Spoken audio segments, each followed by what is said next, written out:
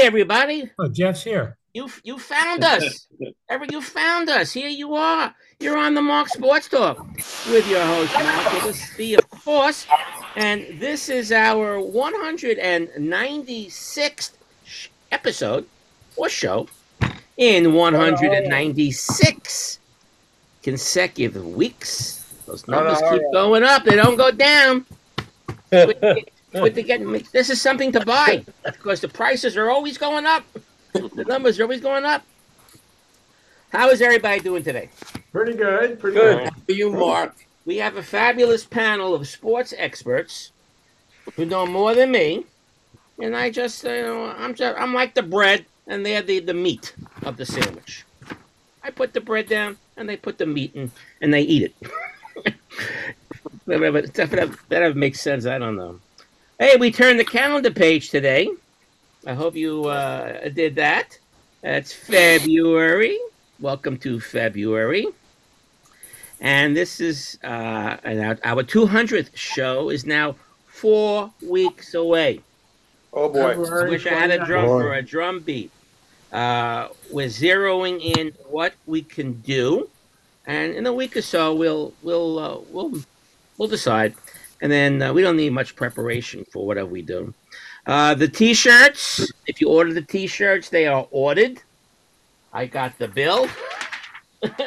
And they should be in by next week.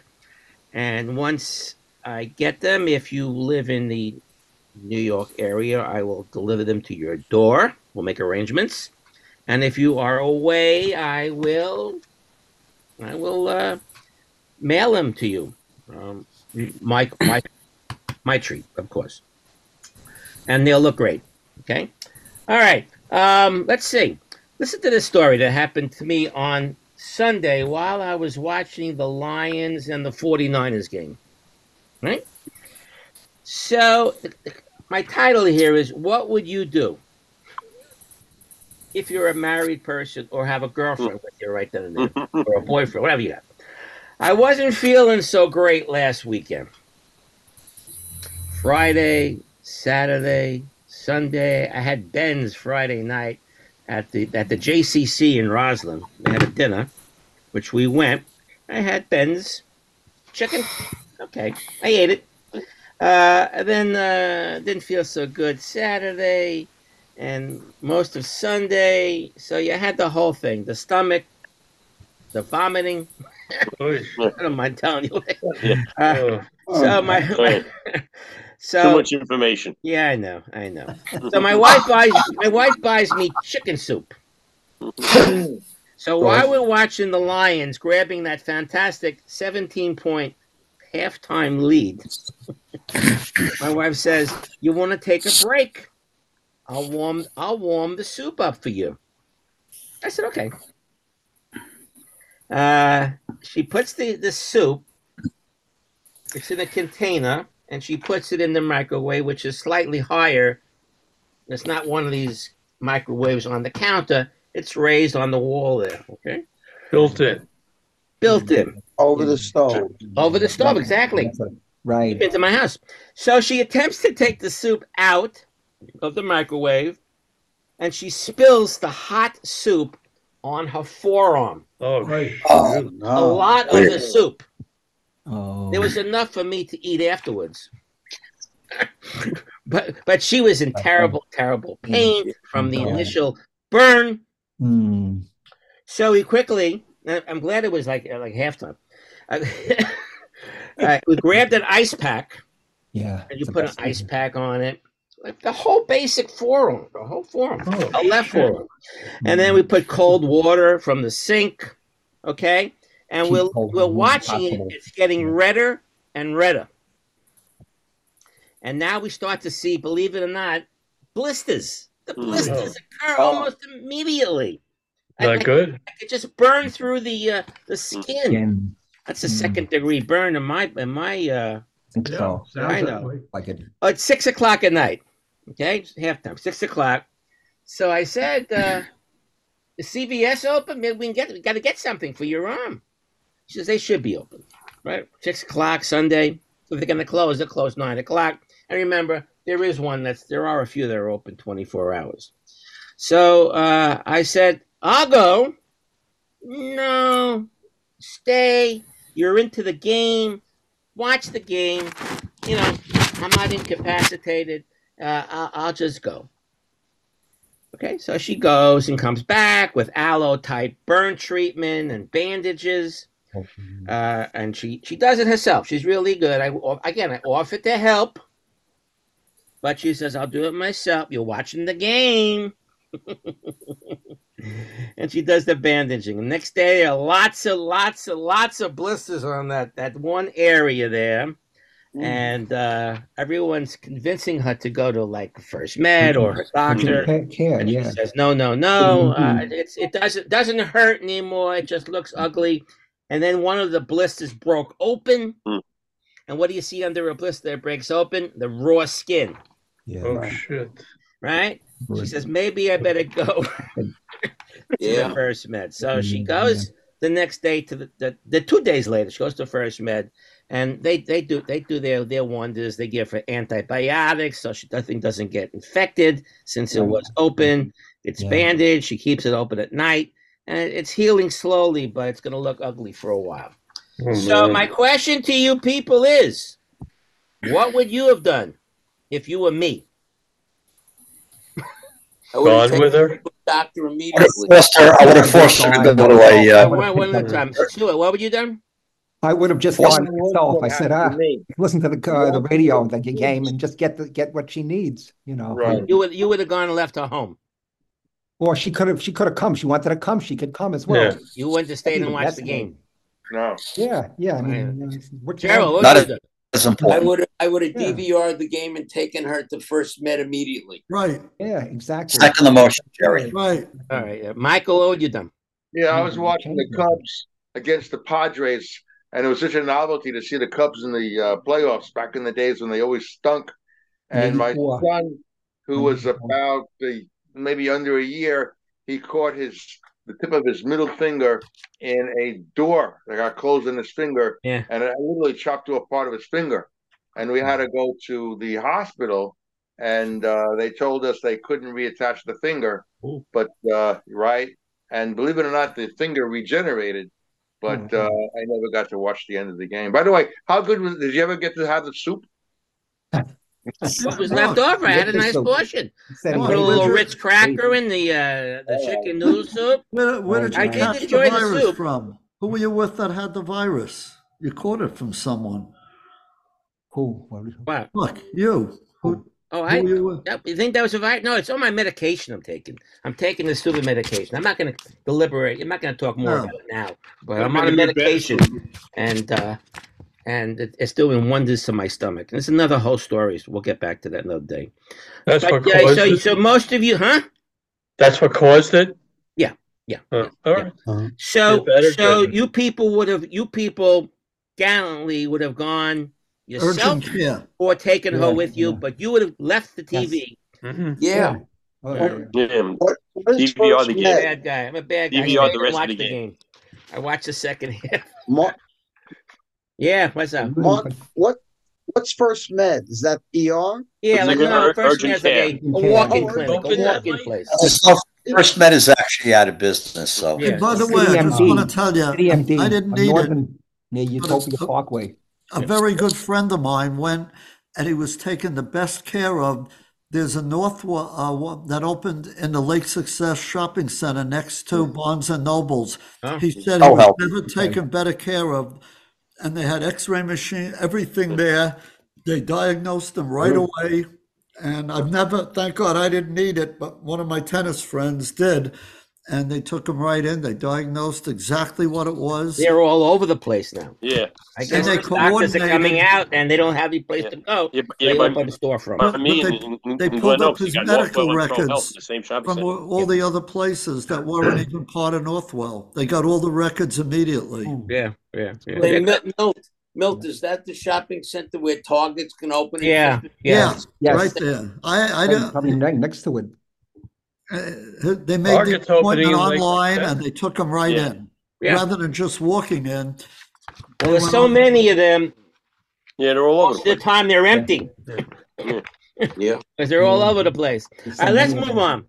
Gerald, your personality of the week is Bill Russell. Is that what you said, Bill Russell? William Felton Russell. And you're sponsored by Hippopotamus. You can spell it, but don't. Hold on 1 second. I want to get and let them become extinct. Your timer on. Bill Russell. Go. Bill Russell was born in Louisiana. His family moved at a very young age to Oakland. He played high school basketball in Oakland, and one of his teammates was Frank Robinson. He was also a great high jumper. He was once rated the 6th or 7th greatest high jumper in the country. And that's germane to Bill Russell because initially he didn't have great baseball skills. And he thought, how can I thwart great offensive basketball players from scoring?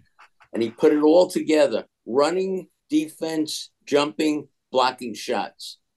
Unbelievable. He revolutionized basketball. He went to the University of San Francisco. They won 2 NCAA championships. And the interesting thing is his coach called timeout during one of the games after he blocked 5 shots of a very good opponent. And his coach said, you can't play ball like that blocking shots, because they were taught back in the day to be flat-footed. So he revolutionized the game. In 1956, he was on the Olympic team, the Summer Olympic team in Australia, joined the Celtics in December of 1956, played only 48 games that year. And let me backtrack. He was drafted by the St. Louis Hawks in 1956. He was traded by the Hawks to the Celtics in exchange for Easy Ed McCauley and the great Cliff Hagan. Absolutely terrific player. Just to go over some of his stats, he was an all-star 12 times, NBA most valuable player 5 times. In 13 years in the NBA, the Celtics won 11 championships. Bob Cousy was very excited about Bill Russell because Arnold Red Auerbach told him, we're getting a player who will revolutionize the game, and he's the one who put the Celtics over the top. Heinsohn said he was a very smart player, a mean player, but absolutely a winner. In 963 games in 13 years, he averaged 8.1 block shots per game, about 15 points per game, 22 rebounds. Long story short, regarding block shots, 90% of the block shots resulted in Celtic possessions. And in that regard, think about that. 7 possessions changed hands when Russell was playing his blocking defense. Absolutely off the charts. So I submit to you, he was an absolutely great player, great man. I won't go into his off the court activities, but absolutely a terrific player. And great laugh too. Since I've lost track of my time, my stopwatch is not working. Where am I, Mark? You're almost done. Okay. So I submit to you that he was just about the greatest player in the NBA. And I know you're going to bring up Will Chamberlain, and Chamberlain was a better athlete, and et cetera. But a lot of people think Bill Russell was the one who put the Celtics on a winning track. And I want to conclude with this. In his final 3 years in the NBA, he was player coach, and two of those years they won the championship. So he's also a very good player coach. That concludes my short and brief biography of the great Bill Russell. All right, a couple of comments. Dave, you go first. 4. He never lost the 7th game of a 7-game series. Oh. And he had a bunch of them. I don't know how many. I think 11, Dave. They had a lot of playoffs, you know that. 11 or 12. Amazing. All right, Larry. They didn't count block shots in those days officially. It came much later. Some people think he would have had a double career with points and block shots if they did do that. Well, Larry, he averaged, according to the stats that I read, he averaged 8.1 block shots per game. So I submit to you, he definitely would have had double digits block shots in a good amount of the games. He wasn't a high scorer. He scored. He averaged Mark 15 points. Not as bad as you might think. Okay. But also he was involved in outlet passes, which were not very popular as well. So he did a lot of things. He was very intimidating. In one game, a player said, I had an opportunity for 4 layups. 2 of the layups were blocked by Russell. The other 2, I was so intimidated and thought he was breathing down my neck that I missed the other 2. How many times in your life have you ever said, Russell with a rebound? Yes. Or heard that. Russell with a rebound. 100%. Fred has a comment. Yeah, prior to UCLA's 88-game winning streak, his San Francisco Dons had the most wins in a row in NCAA history at 60 some odd. So they broke. I think it was 60. And a teammate of his on college was Casey Jones. Casey Jones. What a defensive player he was. Defensive player, later became a coach. And also Mike Farmer, who also played in the NBA. Mm-hmm. Great team. Wayne, that's a comment. Sports writers had said that the Bill Russell trade was the greatest trade of any sports. They didn't take about the Babe Ruth sale, but as far as the trade go, it was considered the best trade ever in any sport. Gerald, going to comment on Gerald? Wayne, I agree with you 1,000%, but I have to tell you, one of my favorite players was Cliff Hagan. I like Cliff Hagan also. Yeah. Now, if Bill Russell was around today and coming out of college today, in today's game, which is completely different than the game back when in the 50s and the early 60s, whatever, would he stand out? Yes. You say yes. For his rebounding and outlet passing and block and shot blocking, because you wouldn't need his scoring. 15. I mean, if he gave you 15 points, it'd be great. Now we saw him play. Roger, you ever see him play? Like before your time. Before my time, Mark. I saw him coach brief. I mean, I've seen all the clips and stuff like that. Right, the clip. So, when they talk about the greatest players of all time, his name is his name in the top 10? Sure. Yes. I sit down and think of the top players. Sometimes what happened is we know he was great. I'm not doubting his greatness. We saw him.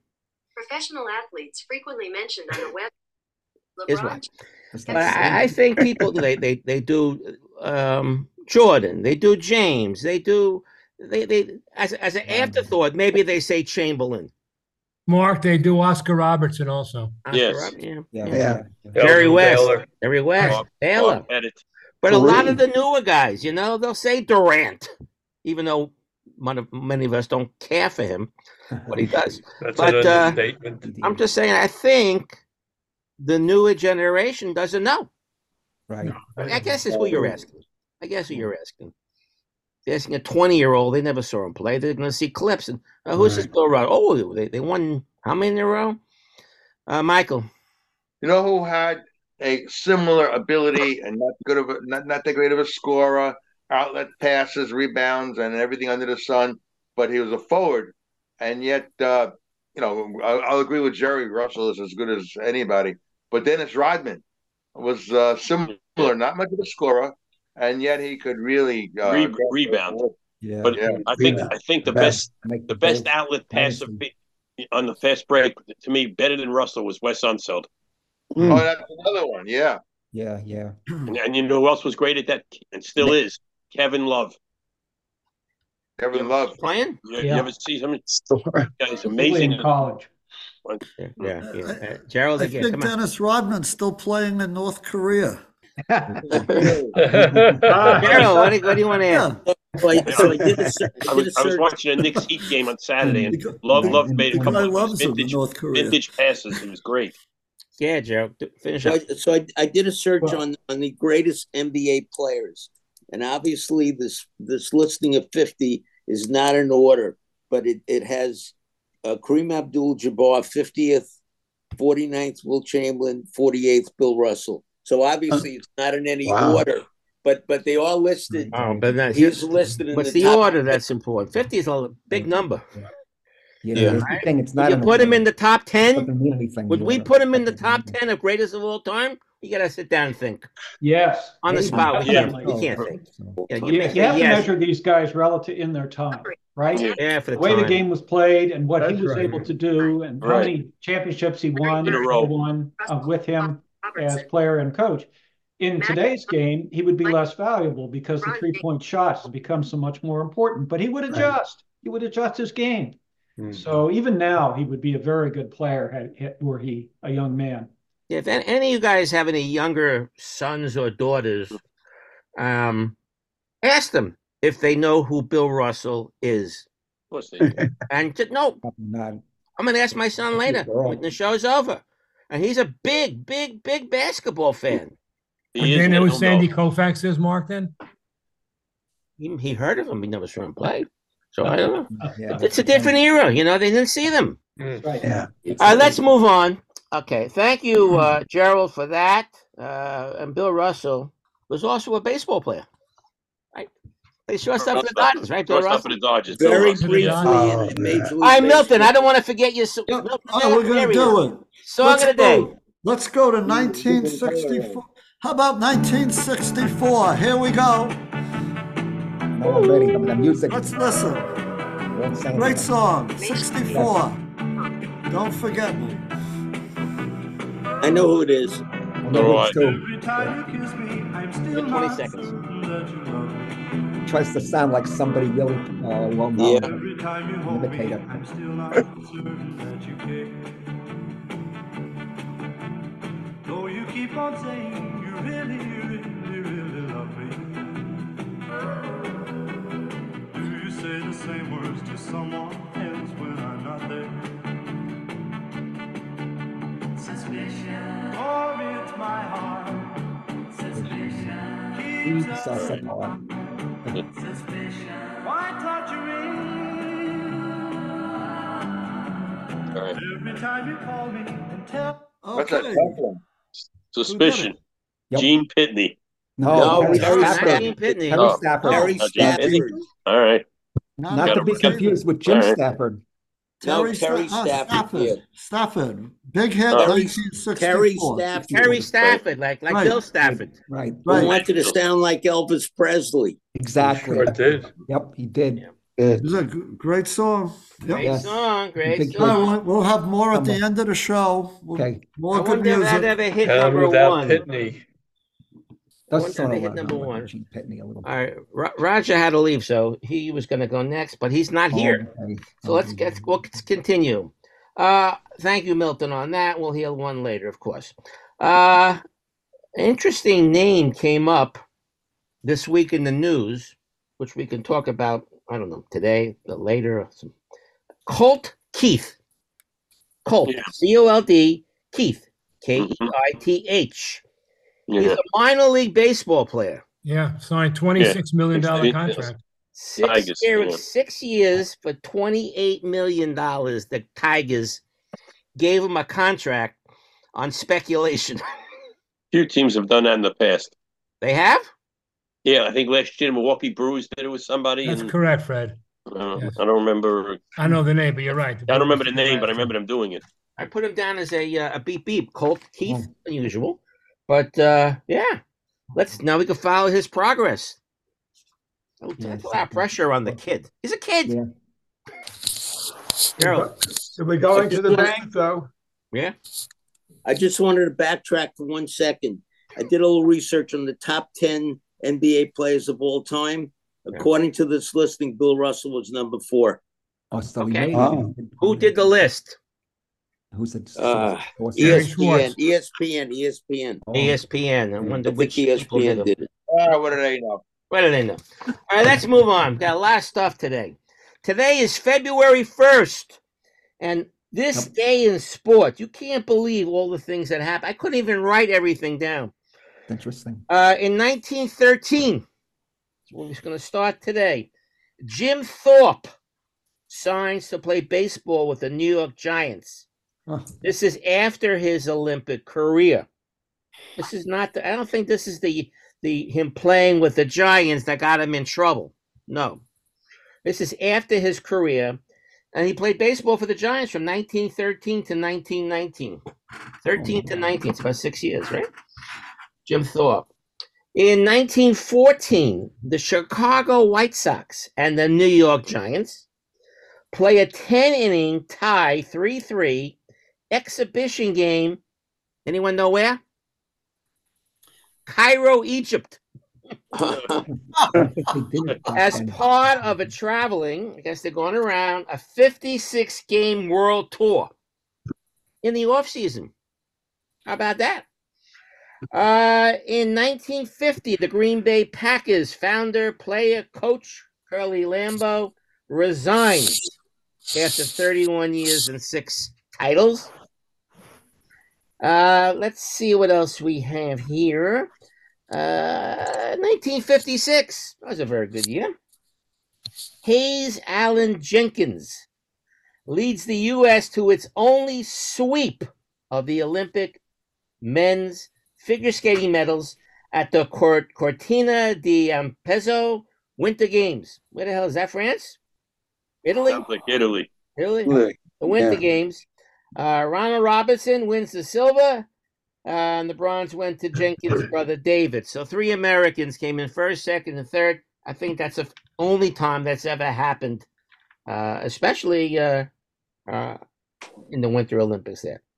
In 59, Zach Wheat of the Brooklyn Robins. They have it listed as the Brooklyn Robins. We thought he played for the Dodgers, right? Same team, different name. He played in the 1910s through the 1920s, and on this day in 59, elected to the Hall of Fame. He had a fabulous career. Let's see what else here. 1959, the seniors PGA Golf Championship. A man named Willie Goggin. Anybody ever hear of him? Nope. No. Using borrowed set of woods. I don't know what happened to his woods. He wins the tournament by 1 stroke. Borrow someone's woods. He borrow your woods. Oh my God. 1960, Rod Laver wins his first Grand Slam title, the Australian Open, Australian Championship, whatever they called it back then. But in 60, the great Rod Laver wins his first, because he is Australian. Or same year, same day. Margaret Smith wins her first of 11 Australian Open singles titles. In 1962, the National League, Baseball National League, releases its first ever 162 game schedule. Why?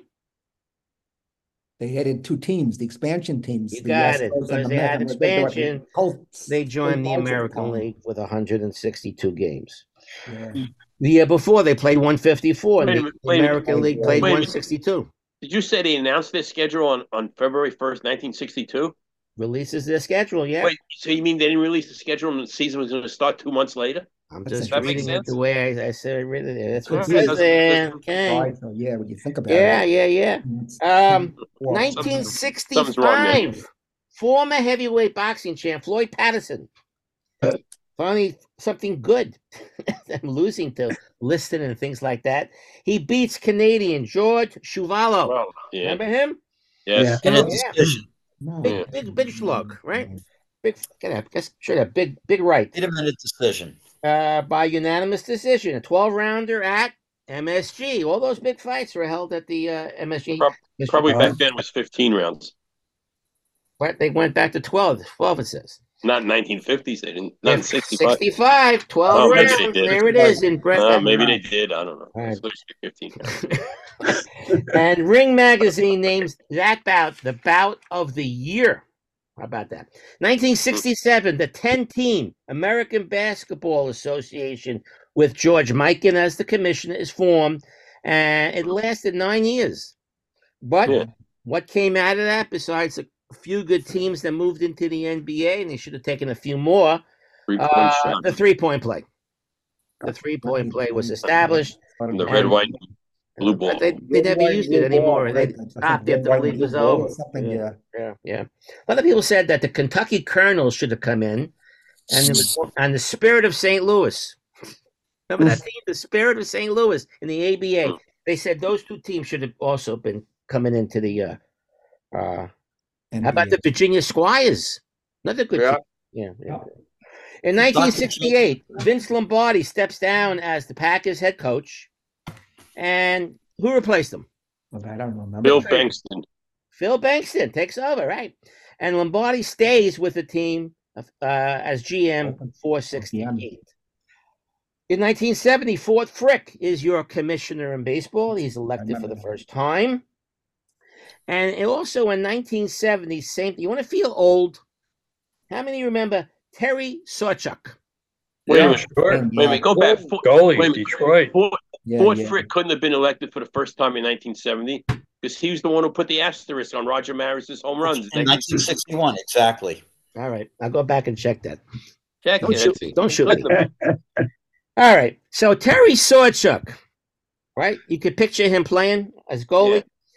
So you want to feel old? On this day in 1970, he records his 447th and final victory and his 103rd shutout. So he was done in 1970. And we grew up, Terry Sawchuk. But I guess after 1970, we didn't say his name anymore. Here's a good one. 1976, on this day, there was a Rose Bowl.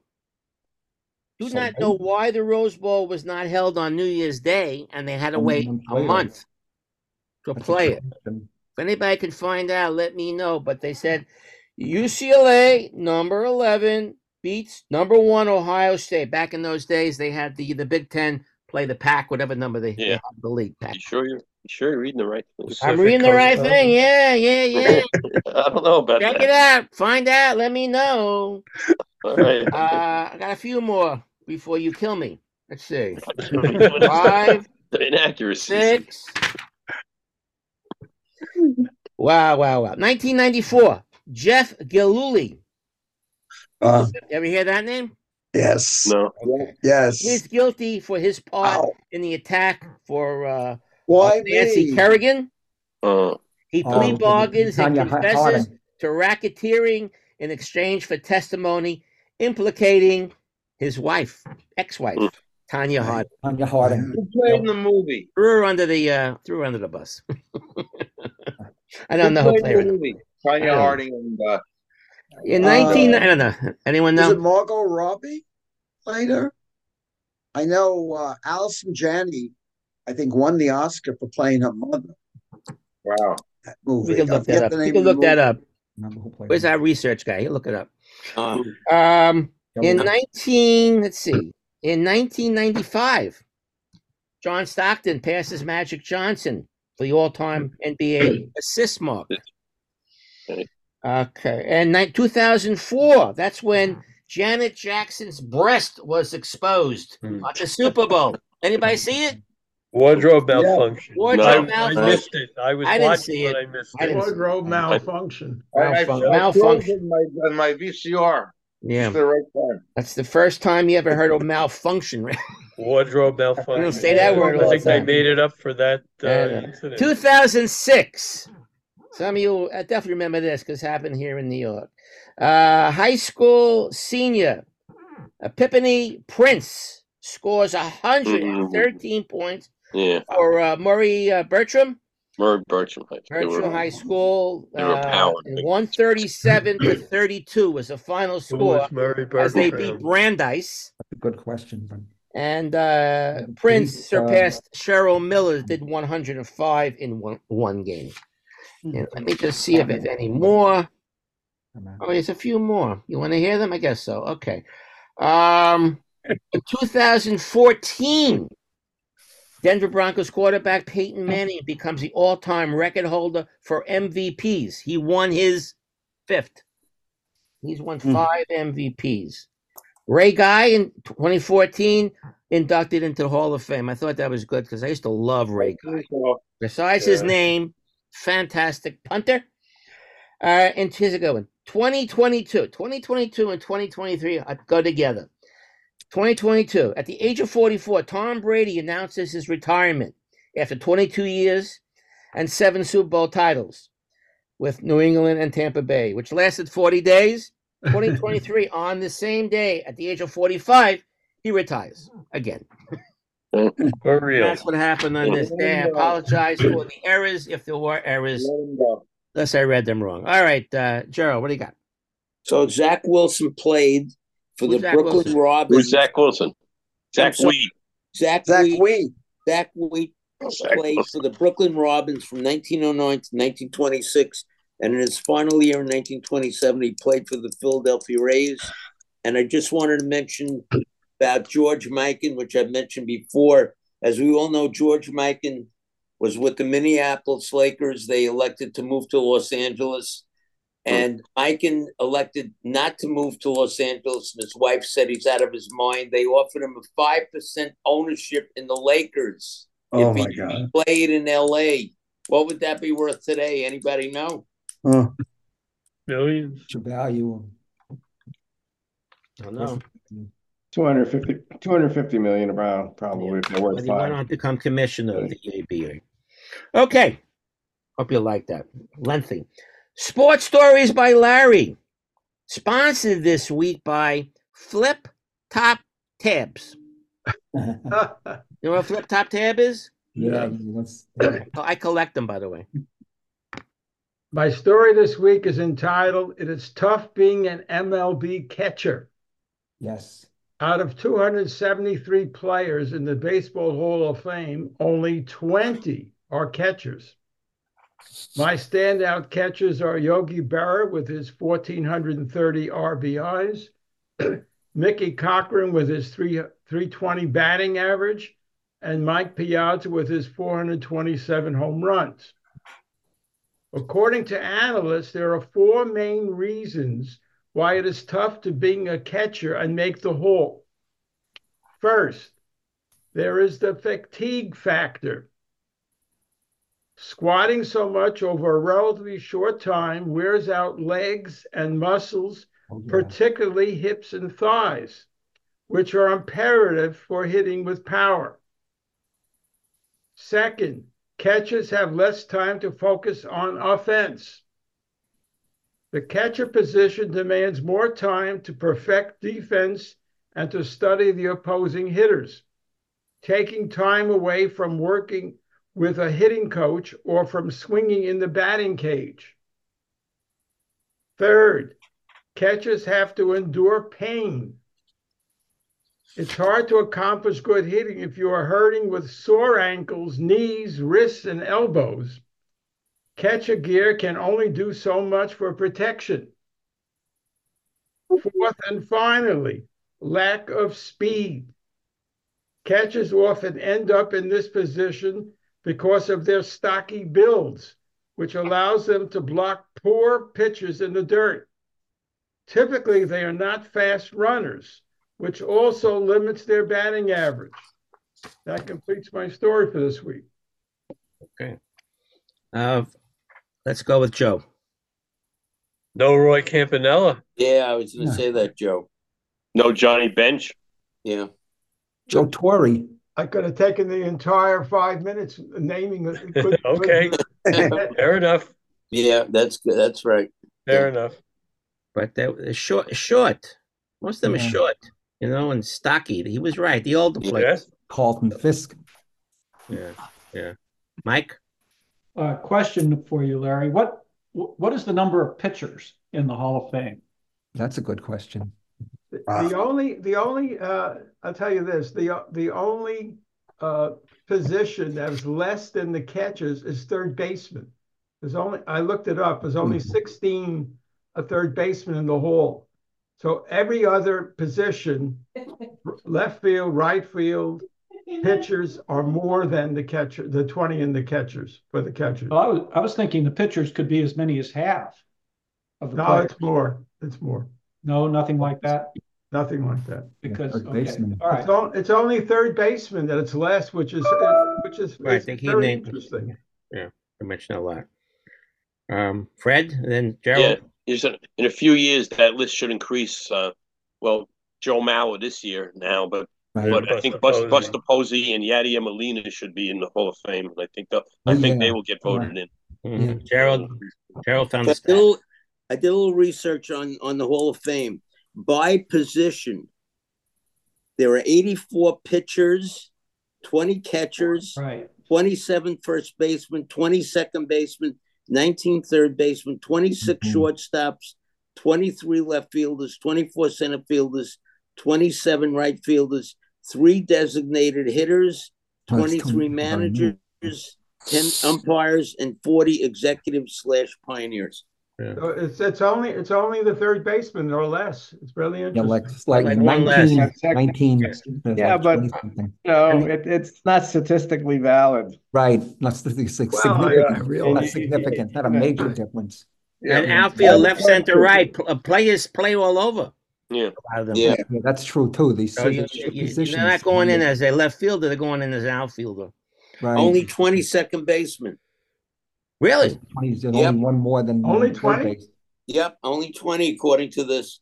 Then that's up to date with. Some of you think that should only be 19. Yeah, it's supposed to be. My numbers are up to date. I included. No, it should be at least 20. Wayne has a comment. Then Wayne, then Michael. Go ahead.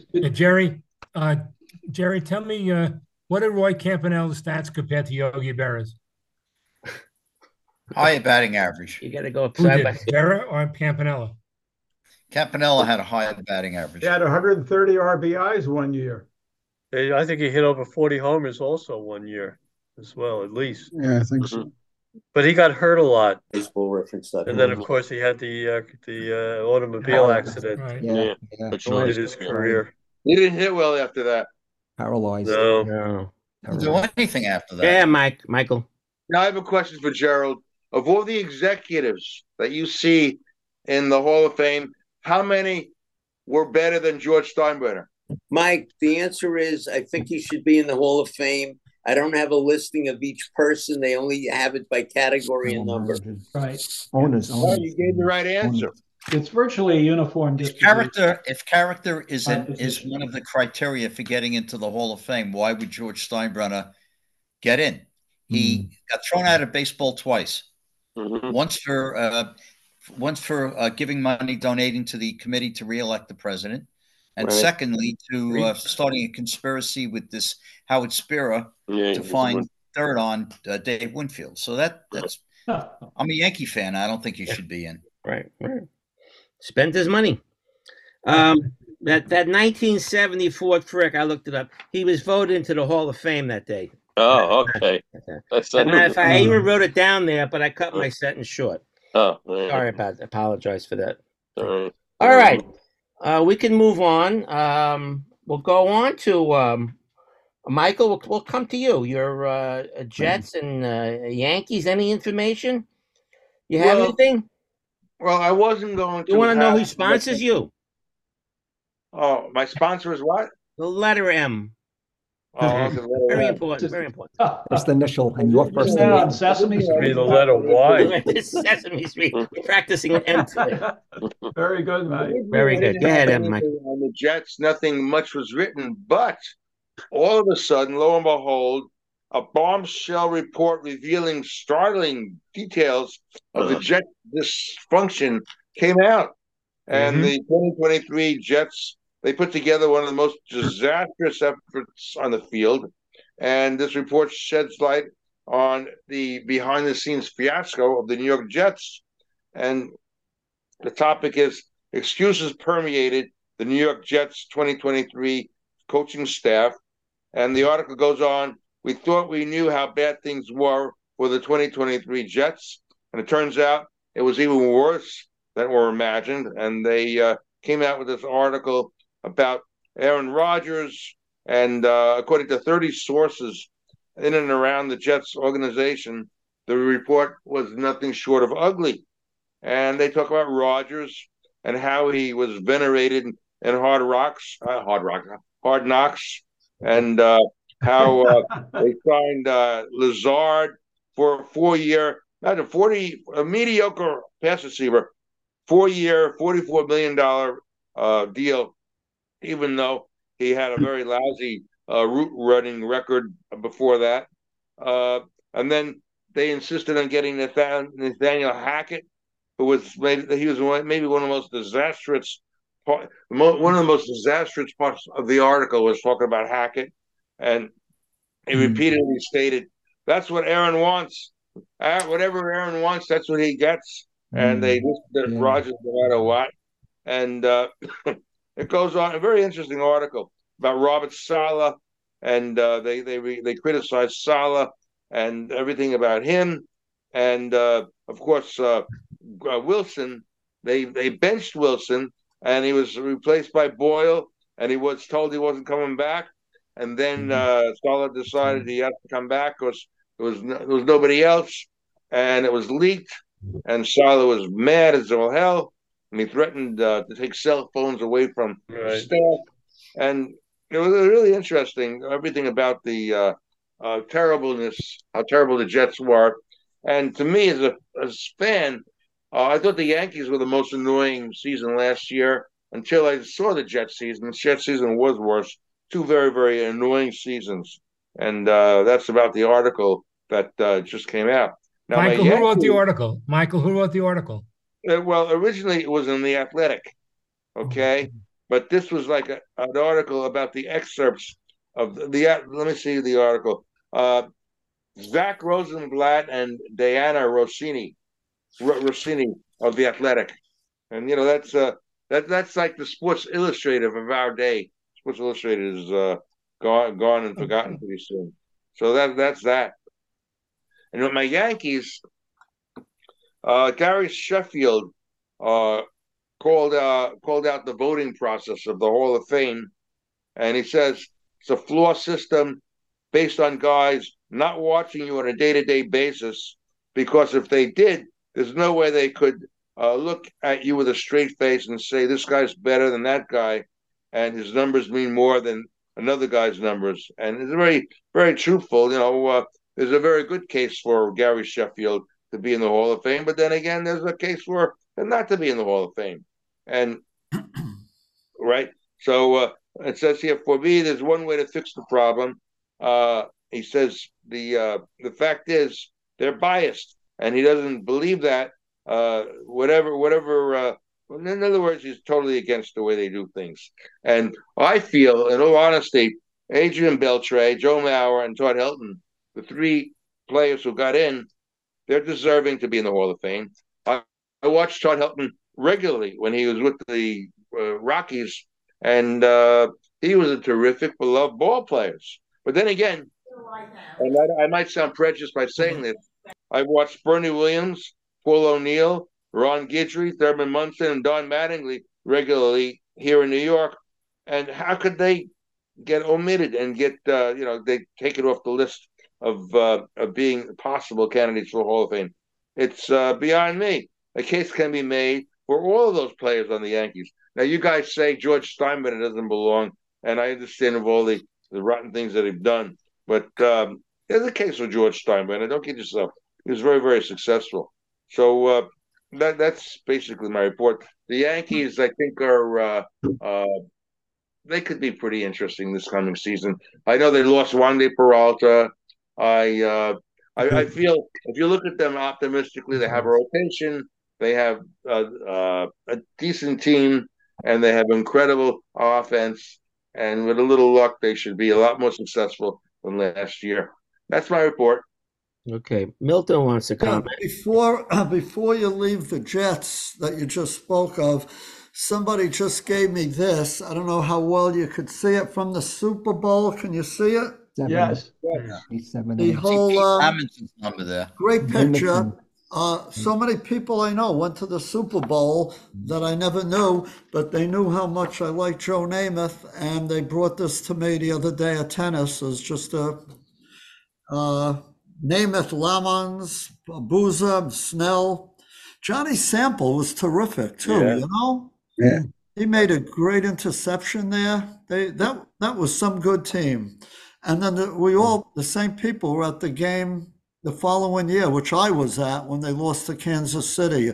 Joe Namath was on the 1 yard line, and the quarterback couldn't sneak the ball in because of his knees. He had first down, they just couldn't do it the following year. I remember I was at that game. Jet Cold Super Bowl, that was in Miami? Yeah.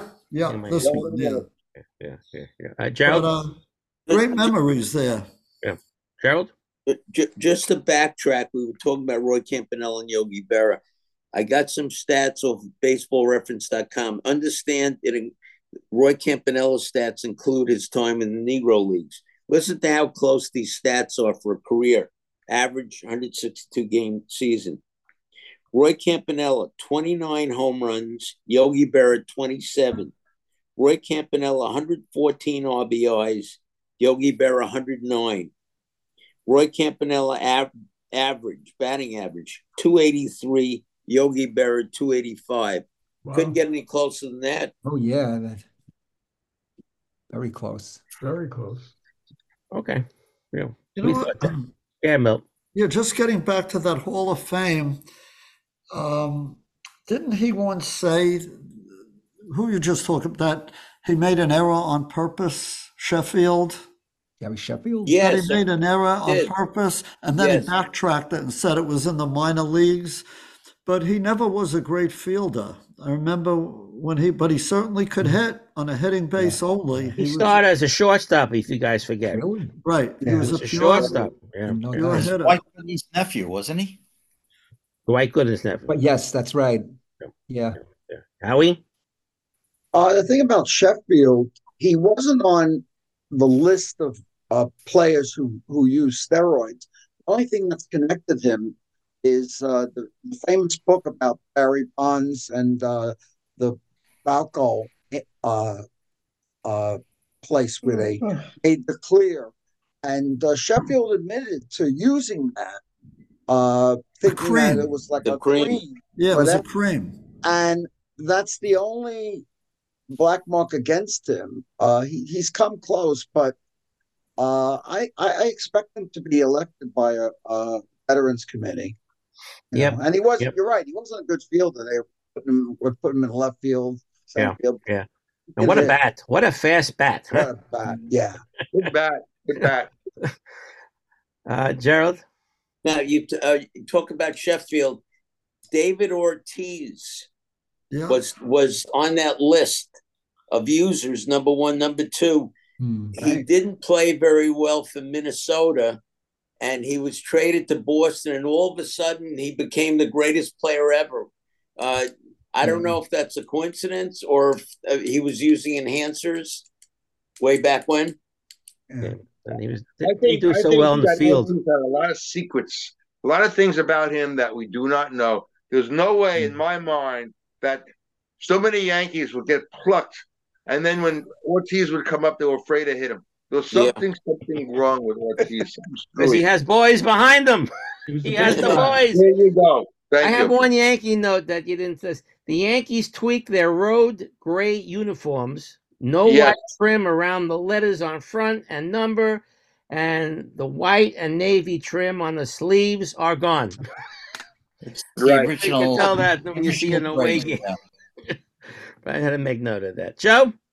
Yeah, I remember that Sheffield was one of the most feared players when he was at bat because of that fast bat.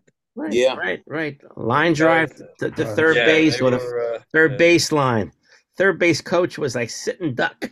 Yeah, I mean, I think he should be in the Hall of Fame. I don't think he was that popular a player with the press. That's probably one of the reasons. Yeah, he was a Yankee. He was a Met. He was a Brewer. Who else did he play for?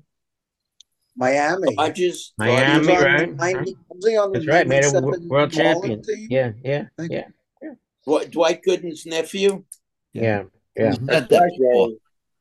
All right, Joe, let's go to you. Met Moments by Joe from New Jersey. You're sponsored by Bricks. Bricks. Okay, so it's still Groundhog Day here at Mets Moments. Nothing going on, and probably nothing will. Except an interesting thing that the Mets did. They're going to do all Saturday games at 1:10 until I think mid-June or something, and then from the rest of the season on, they're going to be 4:10 in the afternoon. Right. So they're trying to work with the younger kids instead of playing all Saturday night games. In the colder weather when they have Little League. I think it's going to be interesting. I think it's a good move. I think a lot of us and a lot of other people have been asking for that, to get day games in. Yeah. So they get the next generation of fans. So that's good. So it doesn't look, so there were 3 players last week available. Now there are only 2 for DHs. Justin Turner's off the boards now. He was taken. Unless they pull a surprise at the last minute, I don't think they're going to spend any more money this year. I think they're going to go with what they have and wait till money comes off the books next year. Maybe so. Yeah. Pitching staff is not bad, but I don't think they're going to spend any more bucks this year. I mean, they still have the highest payroll, and they won 75 games last year. So I don't think they're going to keep doing the same thing. That's about all I've got. There's nothing else going on. I didn't see much during the week. Just speculation. Yeah. Michael? I have a question. Let's suppose the Mets really tank this season. Let's suppose they're a decent amount below 500, and that's a possibility also. Sure it is. You never know. Yeah. What do you suppose would be the case with Alonso? Does he stay no matter what? Or if the Mets really start to stink, does he get jettisoned? I don't know. I hope they extend him during the season. I hope they extend him. His own stats. There's an article in the Post today that the Mets owe it to Alonso to sign either Soler or J.D. Martinez, and they probably should. But I think it's going to be too rich for their blood this year. I think Stearns Stearns appears to have a long range plan, and it doesn't mean adding money this year. I think they're going to go with what they have. I may be wrong. We'll see. And I guess the other thing they're trying to weigh is whether adding a player like Soler or Martinez is going to get them into the playoffs. Right. It may not. Give them a better shot at it. Yeah. You know, they've got, as I said last week, there are 2 very strong teams in the NL East. Yep. Atlanta and Philadelphia. I don't know whether the Mets can go over either one this year. Joe, I think there was talk that they're looking at this Jack Dykman, who was pitched for Tampa Bay last year. They'll possibly sign him as the last lefty reliever for the team. Okay. Yeah, they're trying to get a lefty reliever. Yeah. Gerald? They could they never have enough lefty relievers. Right. Gerald? Joe, my biggest fear is that Cohen is involved in trying to get a casino license. I've heard rumblings that he's having problems with politicians. I don't want to see his attention diverted from the Mets. Yeah. Right. I know. I agree. The problem. Hopefully it won't be. Okay. All right. And I'm sure any Met news you'll tell us. Right off the press, will tell us. Fred, any Giants information you want to talk about? Brief 30-second report. All right, you're sponsored by Zinc. Okay, 30-second report. They hope to have a new defensive coordinator by the end of the week. Okay. replace They're down to the last three guys. One guy is the guy on the Ravens, Wilson, who may get promoted because their defensive coordinator on the Ravens is now the coach at Seattle, and they're thinking also their current defensive backs coach is Jerome Henderson. Fred. Yeah. He signed. He's a defensive coordinator with the Titans. He signed today. Oh, did he? I didn't hear that. Yeah. Okay, the guy Wilson. All right. Yeah. So that's funny. But Joe Schoen said they hope to have a defensive coordinator in place by next week, and they're all down at the Senior Bowl now because one their quarterbacks coach Tierney is the offensive coordinator for one of their teams, and they're all down there scouting players. Quiet week. If they don't sign a defensive coordinator this week, Fred, they're probably looking at the linebacker coach of Kansas City. Yeah, it was him and their own current defensive backs coach, I think. But they can't talk until after the Super Bowl. Oh, right. That's right. Right. Kansas City's playing him. So maybe he's not in consideration. I don't know. What the hell happened to a couple of years ago? Who was the hot prospect, the offensive coach for the Chiefs, and now he's the offensive coach. Eric Bieniemy. What? There's no word on him or anything. Yeah, well, he went to become the offensive coordinator of the Commanders, and I don't know if he's still. Did they fire the whole? Mike, did they fire the whole staff? No, when they, not yet. Fired they just hired a coach, right? Yes. Yeah, right. Let's see what he does. But he was a hot prospect. They're saying, he's the next one to get a job. Yeah. Nothing. There's no news about him at all. Well, apparently he went to the Commanders because I think he felt that he was going to be the heir apparent to Andy Reid in Kansas City, and it maybe turned out that Andy Reid was not ready for retirement. No.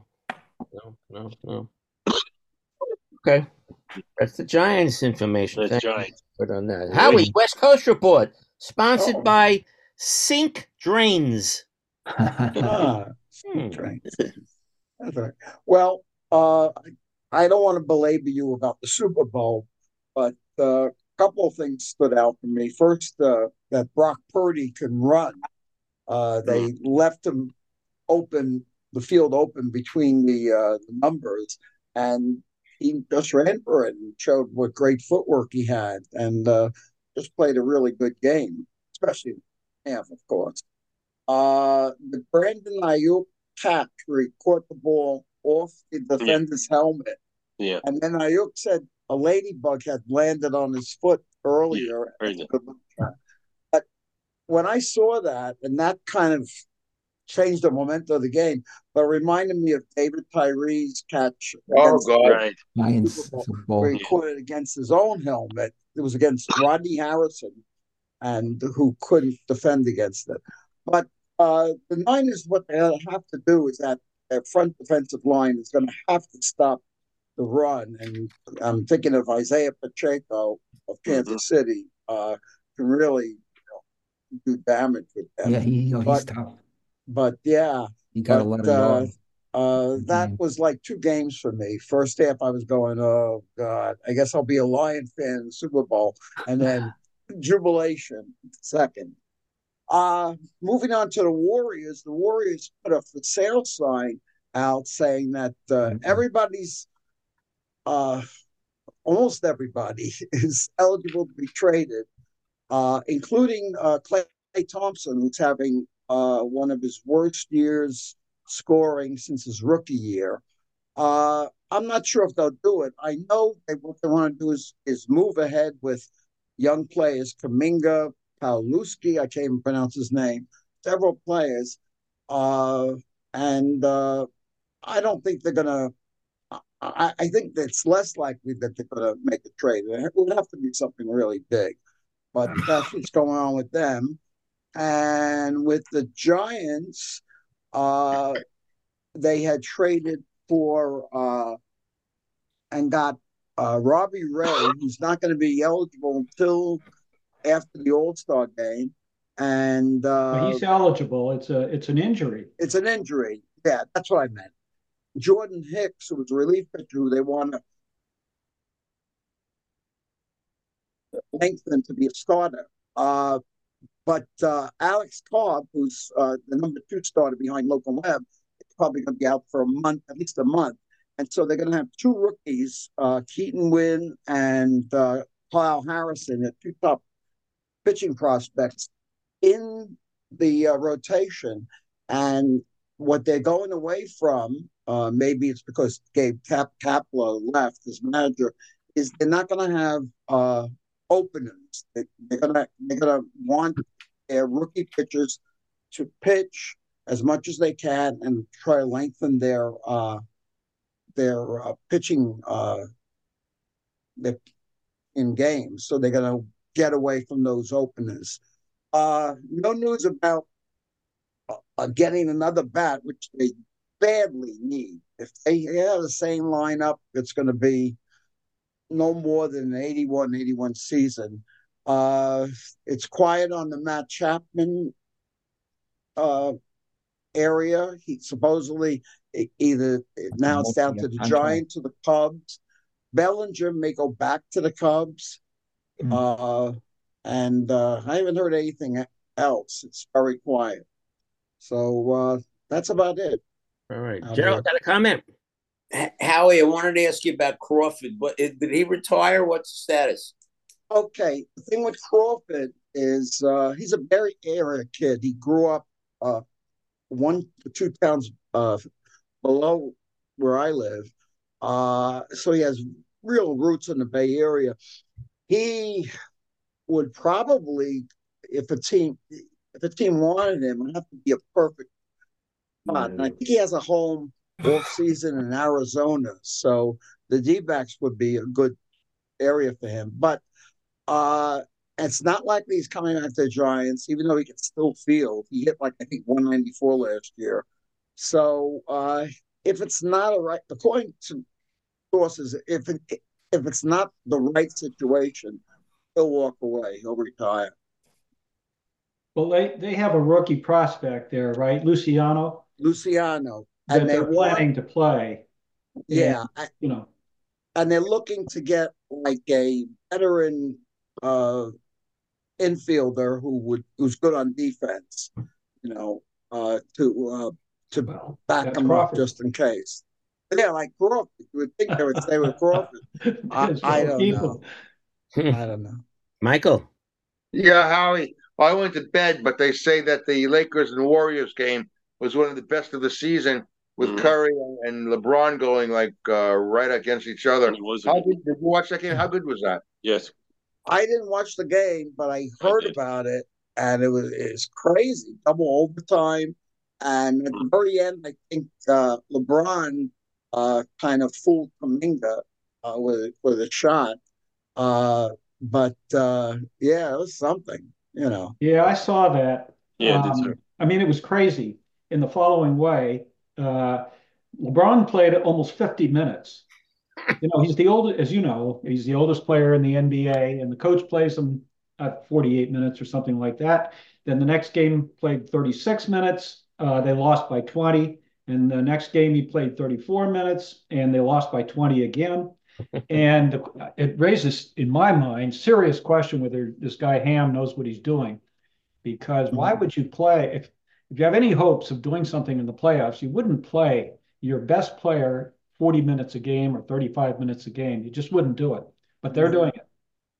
Yep. Okay, Fred? Yeah, apropos to that, my son just told me that James and Davis are not playing tonight against the Celtics. Okay. Give him the game away. Yeah. Davis didn't play the last game either. Yeah. He may be hurt. They both could sit out the same game. Those two stars. Not going to be any betting line. Injury, Why bother against the Celtics? Yeah. I wonder if they're going to play against the Knicks on Saturday night. Is LeBron James a free agent this year, Fred? I don't know what his contract status is, honestly. I don't. I don't think he'll be going anywhere. I think he said if he's a free agent, he's going to wait to see if his son was ever drafted, and then he said his son's not going to be drafted this year. I mean, he's averaging 3 points a game. He's hardly playing on a terrible team. What's that? Hey, Fred, we love our Knicks. We love our Knicks. Yeah, I know. Oh, yes. We'll get to that. Let's move on to Mike. You have your DC and surrounding sports sponsored by cemeteries this week.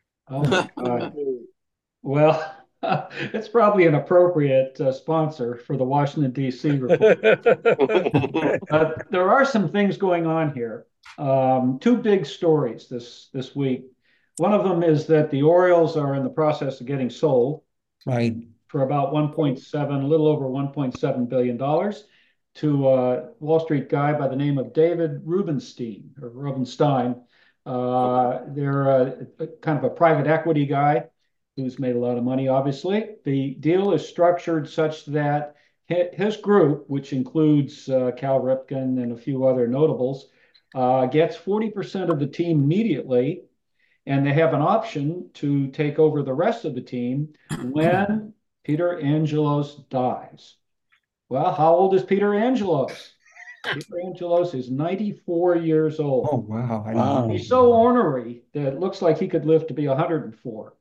But in any case, that's the way the deal is structured. There was argument within the family, the Angelos family, as to whether they should sell or wouldn't sell, but he wanted it sold. He wanted his wife to have all the money in the world. His son, who's the managing partner, kind of, or what, manager of baseball operations or something, maybe is rumored to have opposed the sale, but had no say in the matter. The thing that is not in the stories and that I can't figure out yet is whether the contract for Mid-Atlantic Sports Network has been resolved. There's been an ongoing argument between the Washington Nationals and the Baltimore Orioles over the rights and the monies in that contract. It's complicated. Go into the history of it. Baseball basically granted Peter Angelos the TV rights to DC, and with some stipulations about some monies for Washington, and that's been a sore point for a long, long time now as to what it all means and whether it can be broken. He's the only team in baseball that I know of that owns the TV rights in another franchise's city. But anyway, we'll see, and I'll report as soon as I get some data out of the newspapers as to how that got resolved, if it got resolved. But I can't see offering anything for the team without knowing what the future of that is going to be. As you probably know, the Commanders today hired Dan Quinn, the defensive coordinator of the Dallas Cowboys. He was on their list. Strangely enough, after Ben Johnson, the offensive coordinator for the Detroit Lions, turned them down, a guy by the name of Mike Vrabel, the ex-coach of Tennessee, became the betting favorite. He was slightly favored over Dan Quinn, but it turned out that it was Quinn after all. There's a lot of question in my mind about whether Ben Johnson made a wise decision to turn the Commanders down. Yes, Detroit was a successful franchise, but he should have listened to his coach. And what he said at his press conference after the game was over, basically his message was, it's very, very difficult to get to this point in an NFL season. It's such a highly competitive league. There's no assurance whatsoever that we're going to be back here next year, though he went on to say, I have faith in the players and I'm confident and we're going to do a really good job. But I think he was absolutely right. I mean, yeah, they gave the 49ers a big scare and they were way ahead and all that kind of stuff. But the game before, they barely squeaked by the LA Rams, right? 24-23 in that game, and that was a home game for Detroit. So there's no assurance that they're going to be as good next year. Look at Philadelphia this year. You know, they sank out of sight, basically. So if I had been Johnson or advising Johnson, I would have said, take it. You're not going to get opportunities like this very often. But he didn't. Quinn is now the new commander coach. They have some draft choices. They need to rebuild quite a bit, take quarterback. But that's the way things ended up. As far as the Wizards go, there was some enthusiasm when they won 2 out of 3 under their new coach. Not much was said, but those two teams were San Antonio and Detroit, the only two teams that are worse than the Wizards in the league. And last night they took on the Clippers, and I'm proud to say that they closed the game on an 18-5 run. Washington did, 18-5 run, and therefore they lost by only 16 rather than 29. So that's it. And the final note is the Nationals signing somebody that all of you should be very familiar with, right?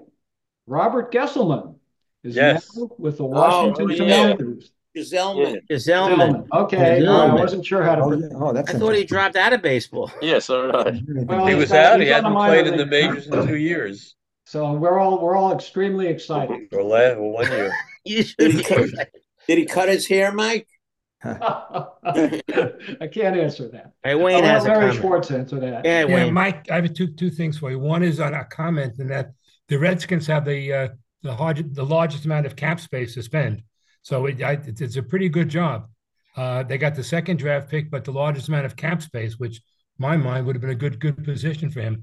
But my question is, this 40% ownership, who's going to run the team? Rubenstein's group with a 40% ownership? You know, that's a good question. I don't know the answer to that, whether that gives them operating rights. As I said, it's been Angelos' son has been running the team over the last several years. Since they still own 60% of the team, I guess it's up to Peter Angelos. But if he wants his son to run it, I guess he will. And if he doesn't want his son to run it, then there'll be a change. I mean, you spend $1.7 billion and not run the team? That's kind of to make much sense. Well, they have that option, and the man is 94. Oh. So I think they're expecting to take over the team in the next couple of years. He should watch what he drinks. All right. All right, what do you have there, Gerald? Two things. I wanted to mention, germane to what you had said, Mike. The biggest surprise to me regarding the Met sale to Cohen is that Cohen has no ownership in the Met cable network. Right. And number two, according to this, Rubenstein is on the verge of acquiring control of local sports franchise. He has long pursued control. Okay, so he would control the Orioles? Is that what that means? That's what this article seems to indicate. Okay. Well, I didn't know that. We'll see. Thank you, Mike, on that report there. Okay. So let's move on. Okay, so the Super Bowl's established. Sunday the 11th, Chiefs and the 49ers. I'm going to be contacting you people individually. I want to know who you think's going to win. Forget the odds. What's the points now? About a point, 2 points? 2.5. Nothing. So I'm going to ask you, who's going to win team-wise? Forget the points. And I'll have the results next week. So look for my either text or email to you and vote. Only one vote per person, of course. There was reports, and I'm sure some of you heard these reports. At least I hope you did. That after the Chiefs beat the Ravens, they were saying that the game was fixed. Right. Oh, come on. Do we even have to talk about that garbage? Well, it made the rounds. It made the rounds. Think about that. It's just garbage stuff. We really need to talk about it. Your opinion there, but it made the rounds, and people were talking about it. Of course, I don't think so. I'm just saying what we heard. He's getting Mark, up. What point are they bringing up? What was the point? What plays? What plays? Well, I'm sorry, I didn't hear you, Milton. Bunch of garbage by right-wing fanatics. Fred. What plays specifically were they talking about? They were plays. They kept showing on replays that they didn't call the penalties on the Chiefs. Obvious penalties to our eyes. I don't know. And it seems that there's reports, of course, the Taylor Swift. They want Taylor Swift. Out loud. This is the stories that are going on. We don't know. We're not there. We're not the inside people. But this has been going around. People are thinking about this. The fix is in. If we believe it or not, I don't know. Oh, come on. It's the same people who were saying stuff about pizza places and pornography in Washington. Yes. Come on, it's not even worth the dignity to talk about. That's from the same They're not allowed to go near a casino while they're at that Super Bowl for a number of while they're there. I don't know how many miles away they're staying, but I heard they're not allowed to gamble at anything. Blackjack, they're not to go near a casino. Go ahead, Howie. You want to say something? Well, it's what Fred said. The origin of this Taylor Swift thing came from the same guy who put out the thing about the pizza in the basement of a pizza place in St. Louis or somewhere. It's for the same people who ilk are saying that Sandy Hook never happened. Yes, we shouldn't be dignifying it by even talking about it. And it's because that Taylor Swift has come out for a woman's right to choose, and Travis Kelce has been in commercials where he says, "Get the vaccine, the COVID vaccine." So you saw that, yeah. This is just ridiculous. Yeah. I mean, called politics. Yeah, of course. It's silly. Mike, you want to say something? Yeah, I don't know anything about the game being fixed. I have no knowledge about that, but I will say that I think that Andy Reid is the finest coach in the NFL. Right. And I think that they had that edge in that game. John Harbaugh is a good coach, but not as good as Andy Reid is. And I think that is true for the Super Bowl as well. I think that Andy Reid is a better coach than Shanahan is, Mike Shanahan, not Mike. Kyle. Son, Kyle, yeah. And so... Patrick Mahomes is better than... What's that? Yeah. Patrick Mahomes is the best. Yes, he has the best quarterback in football. Andy Reid has the wherewithal to make the quarterback look bad. Look what he did to Jackson. I mean, my God, he was a regular quarterback. Jackson's maybe the best quarterback I've ever seen, and he looked like. I think that he could demolish Purdy. That's my feeling. I don't know if Purdy's going to be so great. I don't know. You didn't see much of Jackson running. No. Right? As a matter of fact, they were talking that they were the number one team rushing all year, or up there. And what did they run the ball? 5, 6, 7, 8 times the most the whole game. Yep. Backs. And you give Spagnuolo the credit also. I don't know. They know how to divide. Joe, then Wayne. Go ahead. Joe first. Yeah, I mean, Baltimore was the hottest team in the league coming into the game, and they just fell apart. They got completely beaten up by Kansas City. They said when he drops back to pass, Andy Reid just is just the best coach. Yes, and Lamar Jackson. They said when you watched him when he like Jackson was unbeatable for the rest. When he drops back to pass, he's a regular passer. He's not such a great passer. He made one beautiful pass, and that was it. Yeah. And then he threw that pass into 3 defenders. Right. Yeah. Wayne, the kind of thing that Zach Wilson would do. Yeah, Mike, would we be having this? Would we be having this conversation if Flowers did fumble on the 1 yard line? Oh yeah, that's right. Right. Would we wouldn't? I don't think we'd be having this conversation about Andy Reid. I mean, that the game would probably been tied. Yep. And they could have won in overtime. So I mean, one freak play doesn't make Andy Reid so much the best thing since white bread. All right, let's leave this because I don't want Fred to be upset. We'll move on. Let's move on. I'm not upset. I'm not upset if we talk about the game. I'm upset that we even brought up the other thing. Okay, I wanted to bring it up. Honestly. Anyway, so this week is the Pro Bowl. I don't know if you're going to watch the Pro Bowl events, the flag football game on Sunday, the dodgeball game, the skills competitions. Let's get the basket. Something. That's going to be in Orlando. They're playing the Pro Bowl is going to be in Orlando, which is very interesting. There's no pro teams in Orlando, right? So maybe they're showcasing it for a possible expansion down the line. I don't know. And what do you think about what Kayvon Thibodeau said prior to the? What did he say?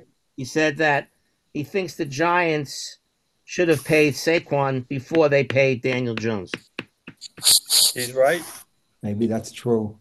I think he's right. Imagine for a player to say that about another player. It's almost like taboo. Easy to say things in hindsight. Yeah, right. You said it. Yeah. So now, how many minority coaches are there in football? 1, 2, 3, 4, 5, 6, 7, 8. I don't even know why they're saying minority coaches. Right. Coach is a coach. But do we count? They made big stink a couple of years ago when they were coaches 2. matter. Do we count the coach of the Jets as a minority because he's an Arab American? Yeah, they counted him as a minority. Okay. He shouldn't be the coach anymore. Yeah. So the Senior Bowl is this weekend, as we mentioned prior to, right? Right. And a lot of the big shot players are going to be there. Whatever happened to the Hula Bowl? I don't think they played it anymore. Right. Discontinued. Do some checking on the Hula Bowl. And, Sam Hartland, Bo Nix, Spencer Rattler, they're all going to be at the Senior Bowl. Yeah. All the scouts are going to be. The cream of the crop supposedly isn't. Bo Nix, Spencer. What about the other guy? No, the three guys, Williams, May, and what's the guy not going to be there? The guy from LSU, I forget his name. Daniels. Yeah, they're not going to be there. And what do you guys think about this Greg Olson getting the shaft for Tom Brady? Commentator with Kevin Burkhardt. It's hard to say because we haven't heard Brady. We haven't heard Brady. You're right. I mean, what if he stinks the place out? I think they told Olsen when he first went in that eventually he was going to be replaced by Brady. He's really good. I don't know if you guys think he's really good. No, I like him. Explains everything, and he's right there with every play, and they work well with him and Burkhardt. And now Brady, 10-year contract, $375 million. He may stink the place up. Or maybe not. He said he's got a lot of work to do. All right. I'm going to bypass on baseball and go to the basketball because basketball is more current. Let's do basketball and then college basketball. All right. You guys are waiting. Fred first. Right. Well, today, the Knicks announced that Julius Randle will be out 2 to 3 weeks with a dislocated. There was been speculation that was the case, but today they officially announced that. And it's good for them with the All-Star break coming up, so lessen the amount of games. Knicks, as you know, were 14-2 in January, 8-game winning streak. And actually, if you think about the 2 games that they lost, they came within 5 points of going 16-0. They had the one game in Dallas where if they were losing big, they came back, and if they would have got a rebound at the very end of the game, they might have had a great chance to win. And the other game they lost was on the Martin Luther King Day game to Orlando, where they blew a 9-point lead in the fourth quarter. Just an aberration, but they came. So they're really this close for going 16-0. And did they win any close games? Yeah, they did too. Okay, but they still. And if you look at the standings, Milwaukee lost last night to Portland, which means the Knicks are now only 1 game out of the second place in the East, 1 game behind Milwaukee. They've surpassed Philadelphia. I mean, they've been playing great. They played this week against, maybe it's an inferior competition with Charlotte, and Utah is hovering at 500 without OG, Agbani, and Randall, and DiVincenzo was super. Lights out. Lights out. And tonight they step up a little bit in competition tonight. Play the Indiana Pacers with Halliburton. See, and Obi Toppin comes back to New York. It's an exciting time in Madison Square Garden for the Knicks. They're finally playing right. They're beautiful to watch. It's just beautiful game to watch. I'm looking forward to every game. Looking forward to tonight. Looking forward to Saturday night against the Lakers, which I'm sure LeBron James will play because it's a game on ABC Channel 7, and they're not going to disappoint their network partners unless he's severely injured. And so they really things are looking up in Manhattan, in Brooklyn. Couldn't agree more, Fred. What? Couldn't agree more. Yeah, and in Brooklyn, the Nets' 2-game winning streak came to a slide last night, and Kevin Durant made his return. His Suns beat the Nets 136-120. And one of a short note before I forget, they're changing a little bit about the format of the draft this year. They're making the NBA college draft into 2 days. It will be June 26th. Wednesday will be the first round. Will take place from Barclays. Round 2 will be the next day, Thursday, from somewhere in the South Street Seaport. On the next day, and they say this will give their exposure to the league, and also let teams have more time to make decisions about whether trade prospects or drafting who in the second round. So it should be very interesting. And on the local college front, St. John's was absolutely terrible last night, and I could see the beginning. I had a feeling I knew from the first 10 minutes of this game. I said, I don't think they're going to win it. There was like no effort. They played effort, maybe had 10 minutes of effort in the second half. So they're now 5-5, 13-8. They really need to to win the 4 games that they play against DePaul and Georgetown in the conference, which would give them 9-5. Saturday they're playing UConn in Madison Square Garden. And if they play anything like they did last night, they'll get blown out by 30. But and they have some other tough games coming up at Marquette and game at Butler, which is not an easy game. And then they play Creighton and Seton Hall. They're playing in the UBS Arena. If they go to 12-8 in the conference, they should be in the NCAA tournament. The last I had looked Monday, which was prior to Wednesday's loss, they were seeded 9th in the West Conference, and whoever was doing this had them playing New Mexico in the first round. But they have to.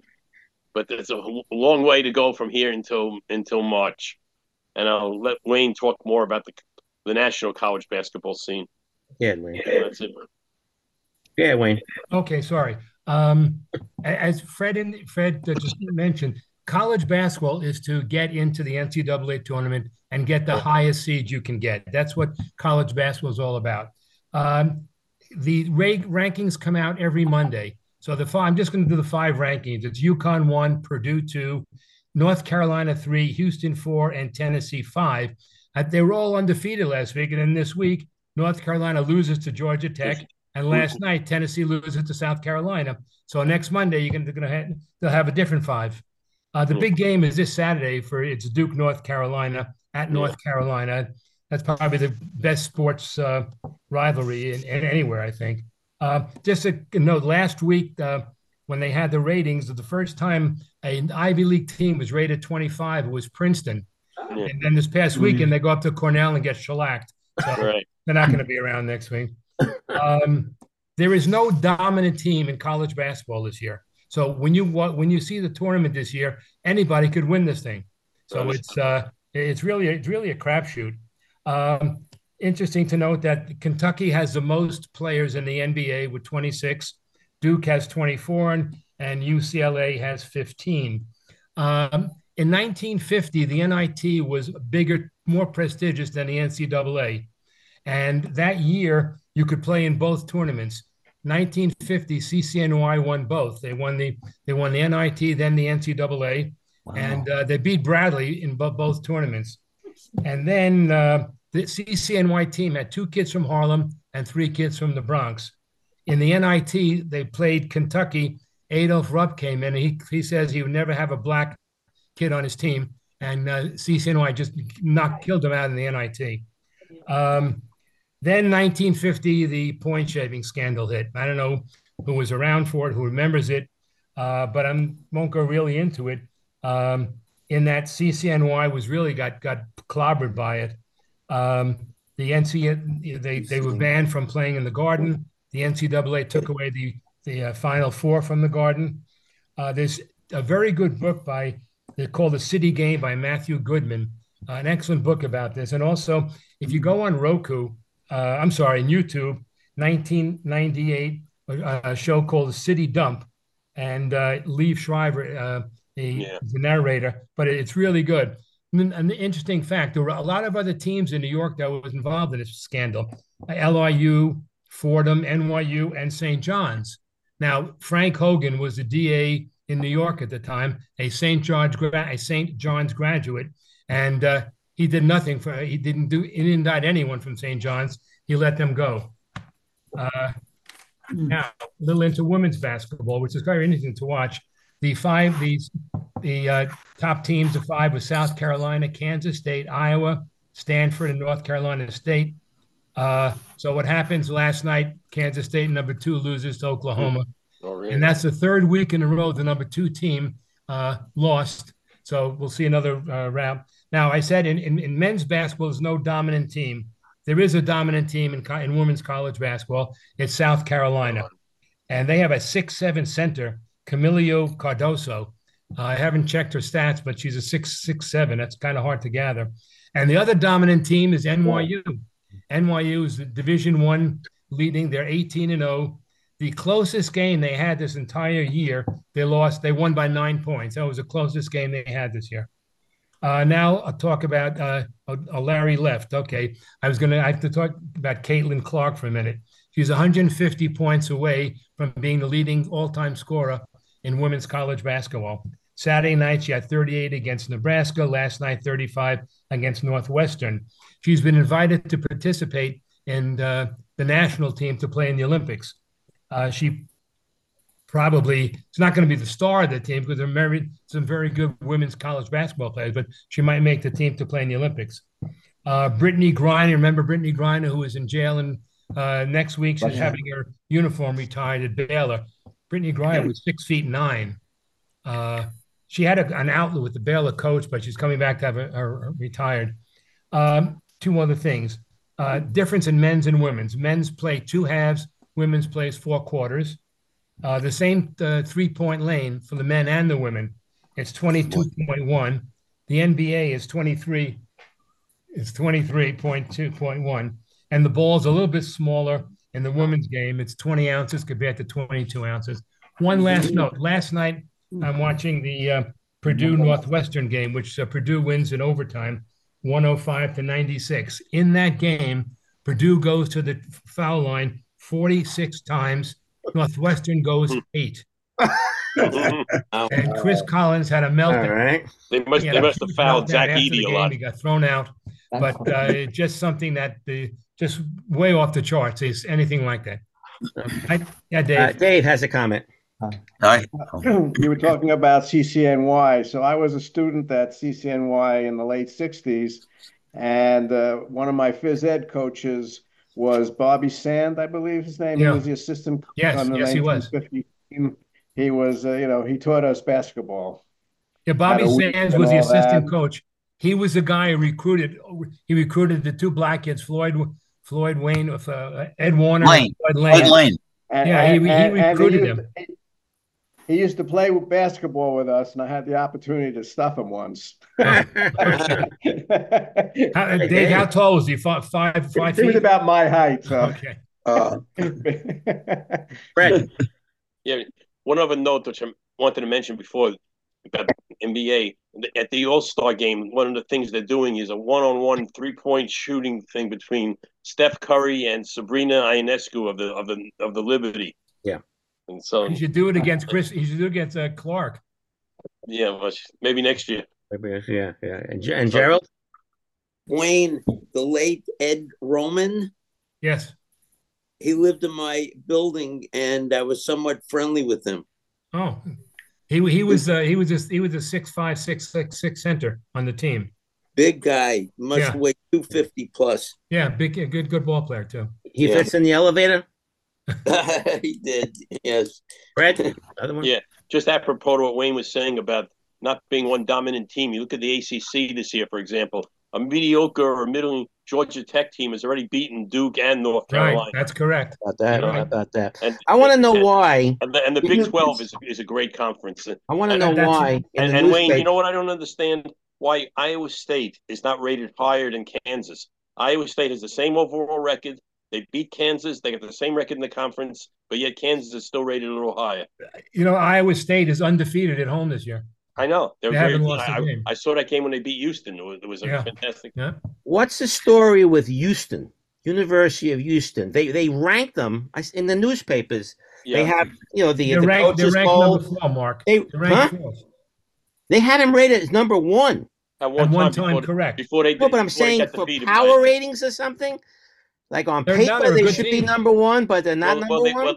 Well, they're the best team in the best conference. They're in the Big 12 but now. They had them in the rankings, not in the coaches poll or whatever else they had. It's because of their level of opposition. They're number 1, and they moved from the AAC into the Big 12, which is the best basketball conference. Mm-hmm. At one time early in the season, they were the best team of the best conference. Fred, who they coach by? I forgot. Kelvin Sampson. Who's that?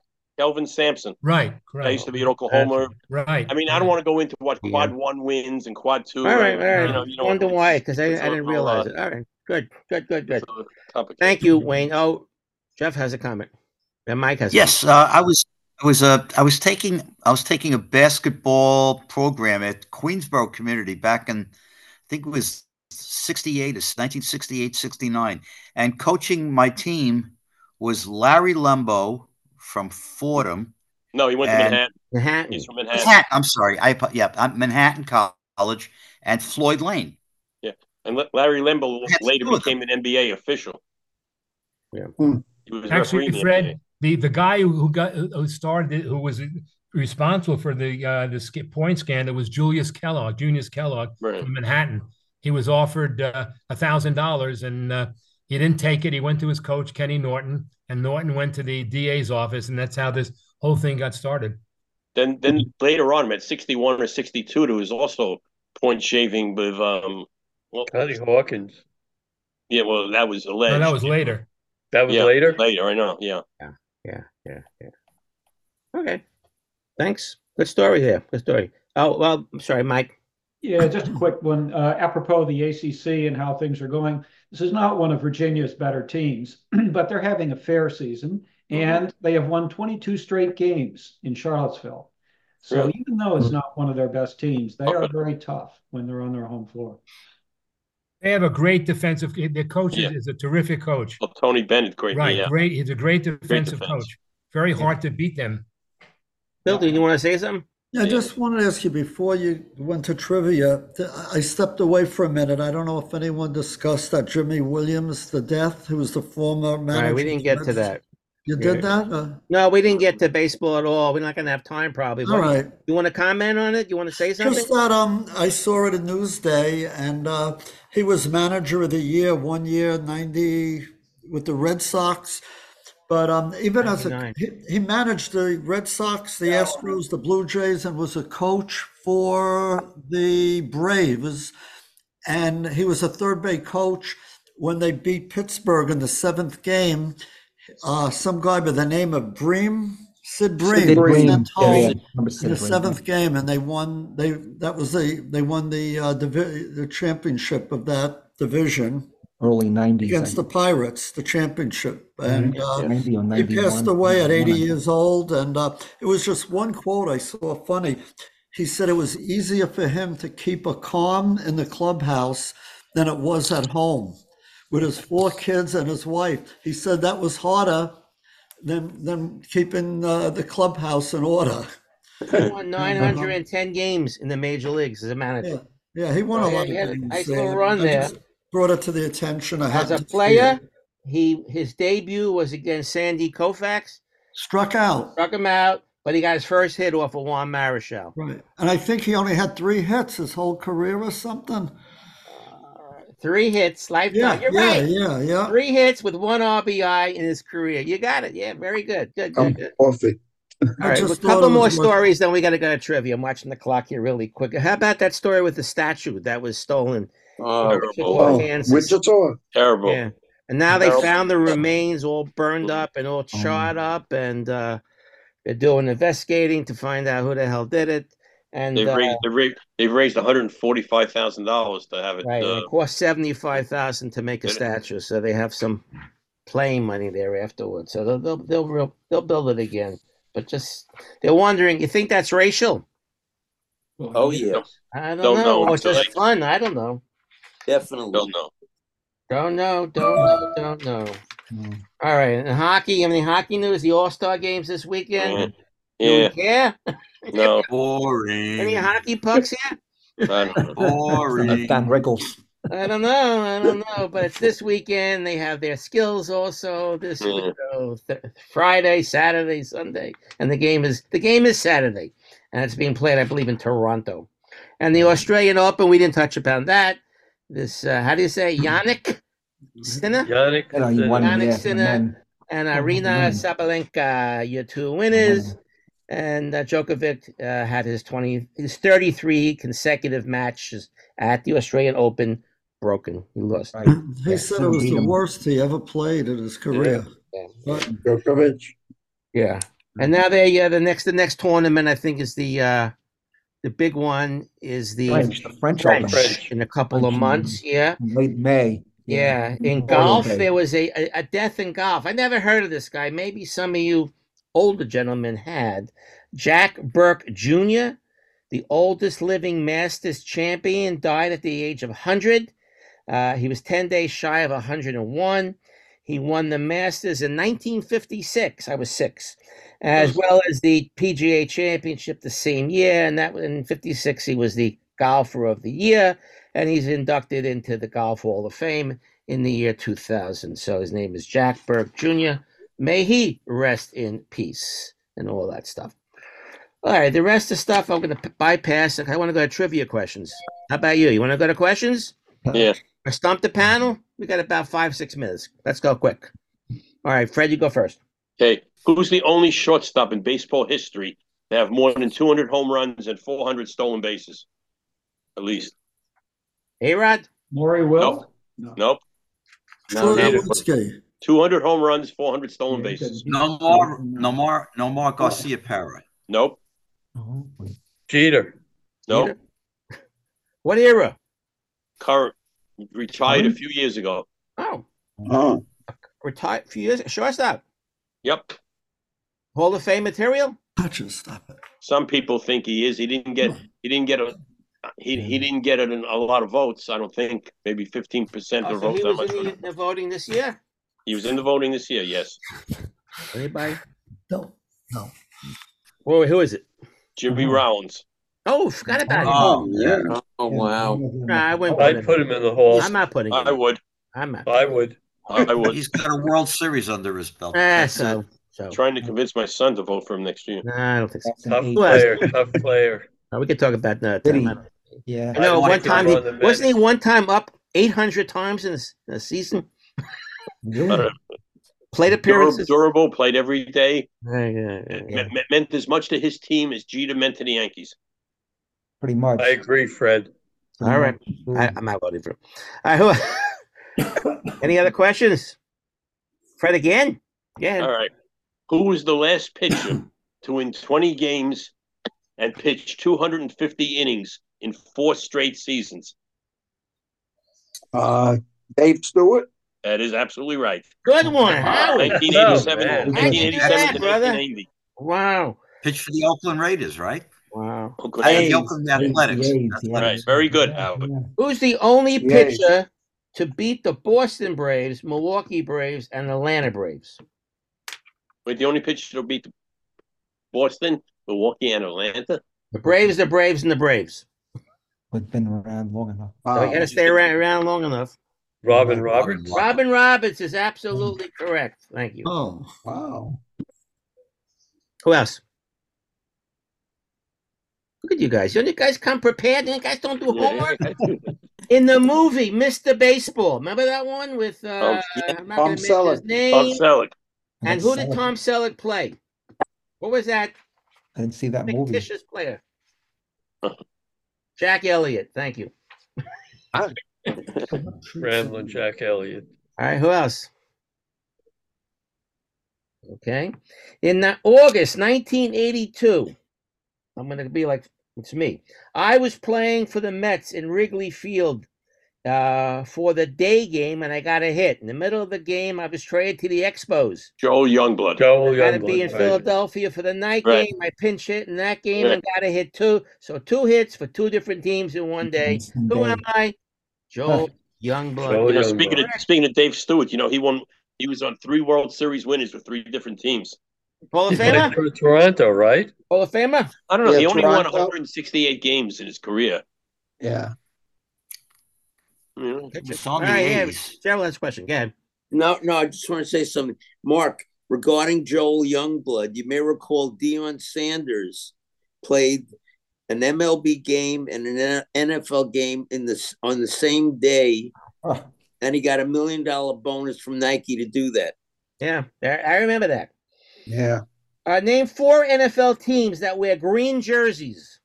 Jets. Eagles. Jets. Eagles, right? Green Bay, no? Green Bay. Right, of course. Yeah. One more. Oh. Seattle? Seattle. Seattle. You got them all 4. Very good. Go ahead. No? No? Are we going to call it a day? All right, one more. Let's close it out with your question. Okay, one. In the modern Super Bowl era, who is the only rookie quarterback and rookie coach in the same year to win a division title? Non-Super Wait, Bowl what? era. Rookie coach, and rookie quarterback. And rookie Same quarterback. Year. I'll give you a hint. It happened this year. Oh. Well, the Houston. Right. Houston is right. Oh, yeah. With Stroud and Ryans as the coach. Right. Ryans. Hopefully duplicate that next year. We'll see. All right, guys. Before we get to Milton's song, I want to say goodbye to everybody. I hope you had a good time today and enjoyed yourself. Always. And if you notice, it was great talking sports with you guys for an hour and 52 minutes on the clock right now. Before we get thrown off the air, we'll see you all next week. Yep. And Milton, give us the closing song. 1964, the group started in grammar school. They started in grammar school. This is a group. Going to the chapel They were in Father of the Bride, appeared in Father of the Bride.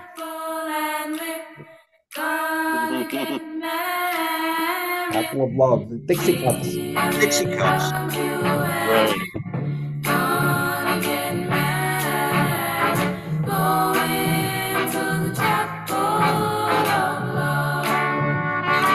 Guys. Spring is here, the sky is blue. Whoa. A pleasure playing music for all of you gentlemen and ladies. Thank you, Milton. See you next week, Milton. That was the Dixie Cups, and they were formed. They sang in grammar school. They started singing known as the Meltones before the Dixie Cups. Very good. So, where are they today? I don't know, but I go through all my records and I pull out these every week, different eras. I have stuff, more modern stuff. We're going to skip around. Anything you like to hear. Have a good week, guys. You too. Have a good week. Take care, everybody. Everyone have a good week. Thanks, Mark. Stay well. Bye-bye. Bye, guys.